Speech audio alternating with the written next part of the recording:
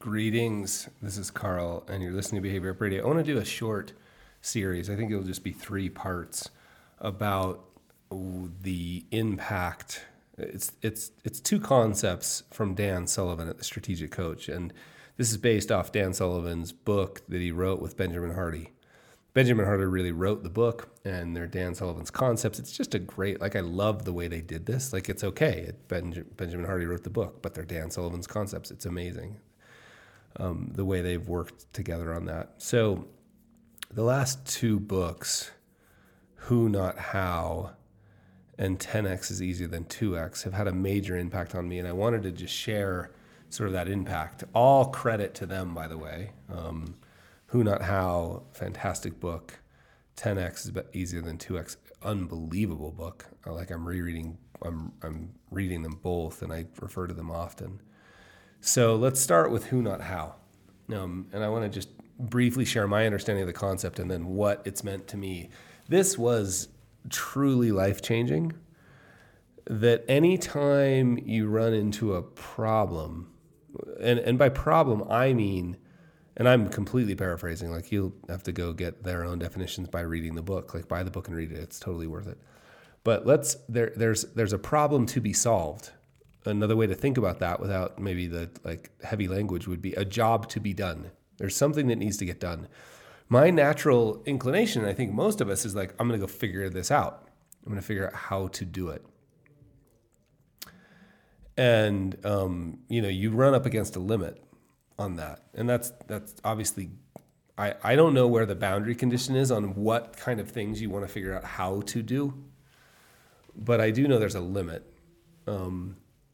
There's a limit. And for some people, I've got Renaissance friends, that learn how to do everything. I can do tile, and I can do electrical work, and I'm a lawyer, and I change my own oil, and I mow my own grass, and it's if anything needs to be done, they're just they figure out how to do it. Now, they love that. It seems to give them energy. I've even talked about it with one of my friends, Jason, who's like this. He just seems to love it. And every once in a while, I'm I need to be like that. So I come across a problem. I can just figure this out. That's been my default setting. And every time, I am not like Jason. I'm not, I am really good at a very few number of things. And I go try to be good at these other things, and I realize it doesn't give me a lot of energy. And it's not because it's hard. I like learning how to do hard things. It's just that I've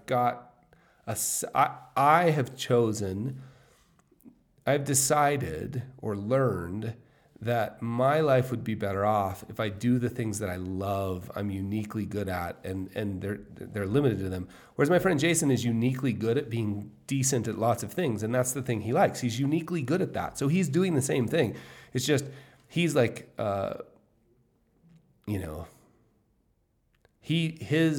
the thing that gives him energy is the idea of being decent at lots of things.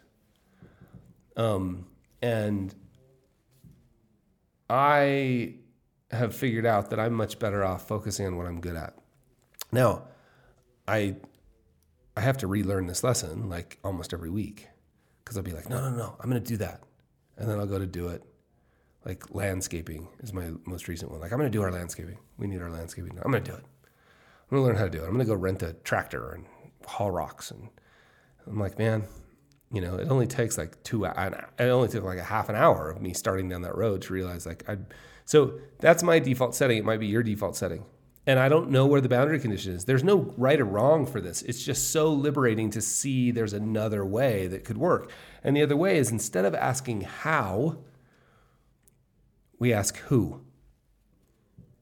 Who already knows how to do this? Who's world class at this? I don't need to figure out how to be good at Kajabi to load my courses. And I need to find somebody who is really good at it or who loves to learn that. I don't need to learn how to be really good. I think I could learn how to be decent at demand gen marketing and paid advertising, paid sort of acquisition of new Behavior Up Radio listeners, for instance. I think I could figure that out. And be decent at it. Not great, but decent. But it'd be better, at least for me, and this is what who, not how is about, is what if I just said who? So now every time we need something done in the business, instead of saying, how do we learn how to do that? Or how do we figure out how to do that? We either say, can we delete it? And if we can't delete it, let's find a who. Let's find a who. So powerful for me. So that's the concept. And I would just, I actually don't know. I was going to say I would suggest. I'm just saying, like, try that on. Try it on. Like, next time you need to get something done, like, get really good at finding a who. And I realize that's a thing as well, but the challenge with learning how to do it is then if you get really good at it, you've given yourself a new job permanently. You know, like if I got really good at paid acquisition, I mean, that's well, who's going to record the podcast and who's going to think strategically about things? And who's like, now I suddenly have a job. I'm trying to get rid of jobs. I'm trying to do fewer and fewer things. I want to do more and more of the stuff that I am uniquely good at and then less and less of everything else. So I'm trying to get rid of jobs. So if you get really good, if you take the how approach and you get really good, your reward is now you've got that job. And then you got a new job, which is how do I train somebody else to take over this job? And how do I read out? What if it just from the beginning we found really good who's? That's the way I've approached who, not how. Again, Dan Sullivan's concept, I would recommend you read the book. Actually, I don't even know. If this is interesting to you, I'm trying to get away from recommendations. If this is interesting to you, you will find the book amazing. Next episode, I'm going to talk about 10x is easier than 2x. And then I want to talk, in the third episode, I want to talk about why these two put together have been uniquely impactful for me. Talk to you soon. Bye. Greetings, it's Carl again. I hope you enjoyed that. And if you enjoyed that, you would love being a subscriber. So go to behaviorgapradio.com and sign up, and I'll see you there.